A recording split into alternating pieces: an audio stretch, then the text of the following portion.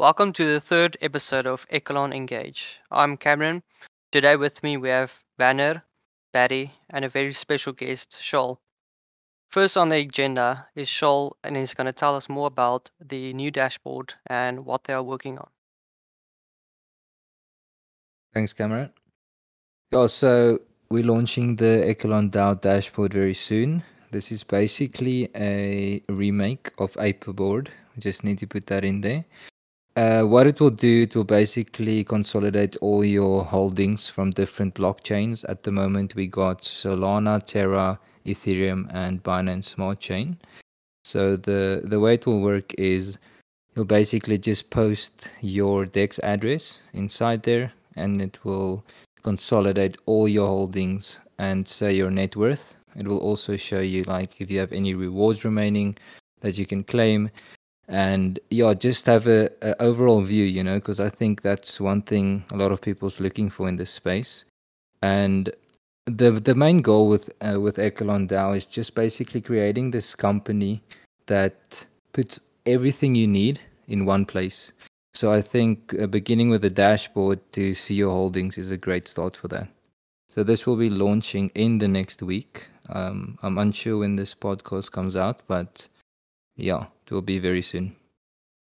Oh, thanks, Shoal. I think that's definitely something to look forward to. I think it's always nice to have one place to see all your net worth and just to visualize it better.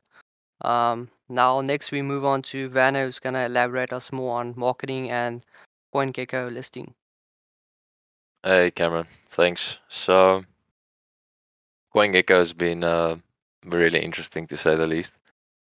Numerous emails have been sent. I've even had a response from Bobby Ong, for those of you who don't know, who is the co-founder of CoinGecko, who told me, and I quote, he'll get the team to review it again. So essentially he is implying that we have been reviewed and we failed. And he did also say that they won't disclose the criteria of why we failed. But this has been quite some time back when we failed. I don't really understand why, because in my opinion, it's even stricter to get on CoinMarketCap. But I am in talks with them actively to try and get us on CoinGecko, which is a very needed thing because for marketing, one of our strategies for marketing is running passive banner ads on CoinGecko itself, which we have seen with the PooCoin banner ads. We get a lot of impression and clicks, and I think doing that on CoinGecko is even better because people who go there are looking for utility coins or up and coming coins to invest in. And so a prerequisite for running a banner coin on CoinGecko is to be listed on CoinGecko. So unfortunately, we're waiting for that. Furthermore, in terms of marketing, I believe a lot of our Echo holders will recall a relatively good pump we had when we had a subreddit or a Reddit article about Echelon DAO published. And I myself believe Reddit is a really good point to push marketing.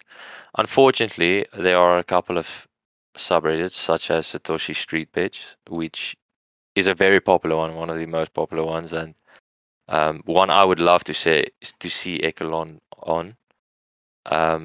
A prerequisite for publishing a post on that subreddit is to be listed on CoinGecko. So what it comes down to is that I'm pushing very hard to get our CoinGecko listing done with. I've been in talks with the co-founder, and as soon as that is done, we can begin with some great marketing strategies that we have planned.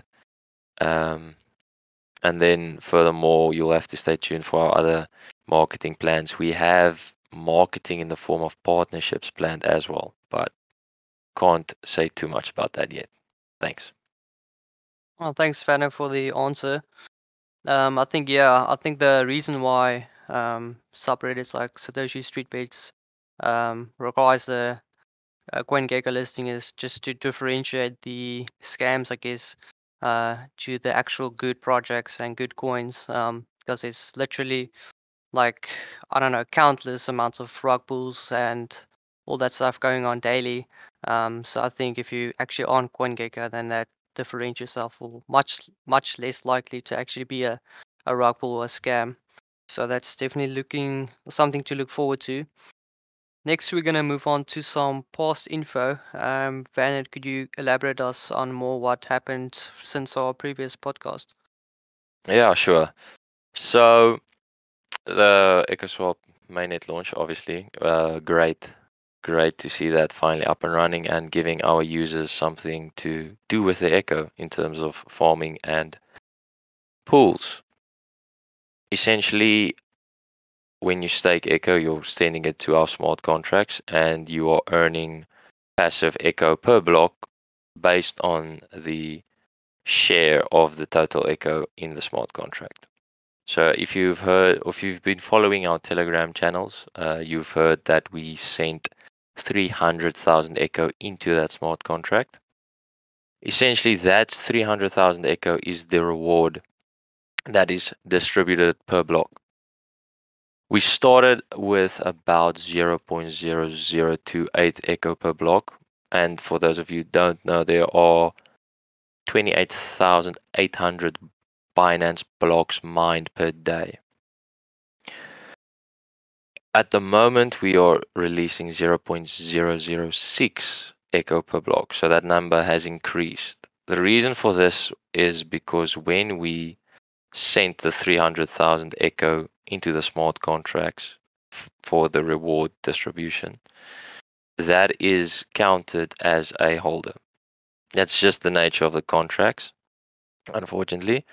So people saw that the pool APR tanked from about, 10, 12% ish to like 1, 2%. So to circumvent that, we increased the blocks the Echo per block release and the multiplier of the pool. So at the moment, your APR for pools is sitting at about 10.6%, which in the future we might even increase more. It's all about keeping a healthy economy. If your APRs are too high, you're going to get a lot of dumping. And if it's too low, you're not going to have an incentive for your users to stake. We want to both increase the APR and the amount of stakers. Obviously, when the amount of stakers increases, the APR is going to decrease because your share of the total pool essentially also decreases. So we've had questions of people asking, is the APR going to be increased? Yes, eventually and healthily, you will see an increase in the APR. Bear in mind, this is EcoSwap Alpha. We have a long way to walk. For those of you who are itching for more, I know everyone wants more Echo. Have a look at the farms.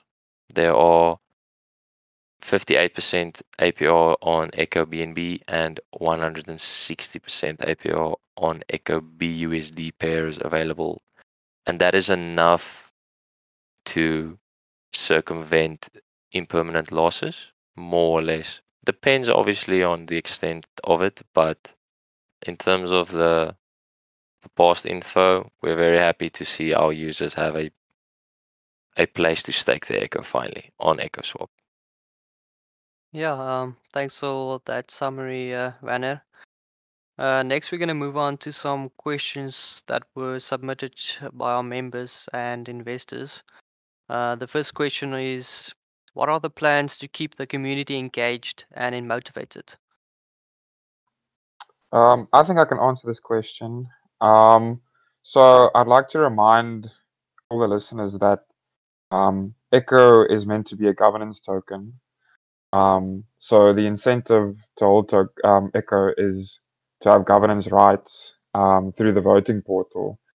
So this alone would keep people motivated and engaged to contribute towards the community through voting by holding and acquiring Echo. Yeah, thanks for that answer, Barry. I think you can also relate that to if you can take on stocks. Most people or most companies that are listed on public exchanges or listed have one stock equals one vote, and they regularly actually attend the meetings and vote on the future path of that companies. So I think that's a really nice way to tie in the community and the investors into the project. The next question does tie in with the previous question. So how will you increase the demand for Echo, and how or why you should invest in Echo? So if you recall, the Echo token has no minting function, but only a burning function. So essentially, tokens can be burned to decrease the supply and increase the demand. And basically, this ties into the previous question because holding Echo gives you governance rights, and new products will be developed, which should increase the demand for Echo due to the products being released by the team. Great, thanks for the answer, Barry. The next question is, what was the reason for adding 300k in Echo in the staking pool, and why did it take so long to adjust the APR? Yeah, let me hop on that one. So the 300k Echo is the rewards that is distributed to the stakers. We are essentially increasing the circulating supply with that extra 300 Echo that we have sent to the staking contract. We still have a large amount of Echo that we need to eventually get into the circulating supply. We can't just throw all of that out there on the market at once, because that would tank the price of Echo. So it's something that has to happen gradually through staking, and also when you list on other exchanges or you add more liquidity, that's also a form of increasing the circulating supply. But we want to give away Echo as an incentive for hodling Echo through staking. So that's what the 300k is for. And it has to be sent to the smart contract, because that is the nature of the contract itself. I hope that answers the question. Yeah, that does definitely show some clarity, and thanks for answering the question. The next question we are moving to is, are there any plans on launching on a centralized exchange? Okay, let me grab that one as well. So currently we are on a decentralized exchange, aka PancakeSwap. There are a lot of pros and cons to both DEX or centralized exchanges. Yes, we want to launch on a centralized exchange. In the near future, like weeks, probably not, because we've been told to launch on the centralized exchange with the idea that it is going to increase the volume. Launching on a centralized exchange itself isn't going to give you more volume. You still have to have the accompanied marketing and the utility behind the coin itself, a reason to trade it. But we've been looking at exchanges like Probit, Hotbit, one or two others. Budget is a big factor in exchanges. If you want to list on something like Binance, you're looking at a lot of money, which Echo is just, it's a very young project. We'd love to be on Binance one day, but we have to be realistic in our expectations. Yeah, if I could just add to that, like be listed on a centralized exchange doesn't guarantee you volume or growth. You still have to Exactly. put in the organic growth and go through all the steps. Getting listed on a centralized exchange is kind of the end goal. It's not the first step. Yeah. But know that it is on our minds, and I've been in talks with market makers and exchanges to get an exact idea of what has to be done for us to be on a SEX, and what are the benefits of it. And it is definitely something that we are considering and we want to be part of sooner rather than later. However, I can't say with certainty that we'll be listed in the near future. Yeah, thanks for the answer. I think having Binance as a goal in the future is definitely something to look forward to. There are like hundreds of coins created each day, and I think many of them do have such goal in mind. But there's a lot of work and a lot of water that has to run through to get that to work or to be able to reach that goal. The final question we are going to be asking is, will you release projects that launch exclusively on EchoSwap so that they also lock their liquidity over EchoSwap and not PancakeSwap? If yes, when? There's two parts to this question, then I'll go back to the second part after this first part is answered. Okay, so yes, we will, in short. In longer, essentially that is what the IFOs are on the navigation bar of EchoSwap. We plan on hosting people who want to have a public sale for the token. However, we need essentially people to approach us with that, and we can only hope that that'll happen in the near future as we grow in size and in our brand itself. In terms of the liquidity itself, I'd love to see it being locked on EchoSwap. However, EchoSwap currently, as we talked about this in the first podcast episode, is a portal to PancakeSwap's liquidity. Because we know as a up and coming swap, or a small swap as well, it's unrealistic to challenge PancakeSwap day one on the liquidity. They're working with a very large number. We barely hit 200,000 locked US dollar now, locked value in our stakes and farms. And what we could be looking into is if we were to launch a token with someone else, maybe we could still, even though it's on PancakeSwap's liquidity, we could link that directly to Echo, which would give a nice incentive to both the price of Echo and our partners as well. I don't know. There's a lot of pros and cons to that argument, so it's something worth looking into the future. But yes, in short, we are hoping to have projects launched on EchoSwap.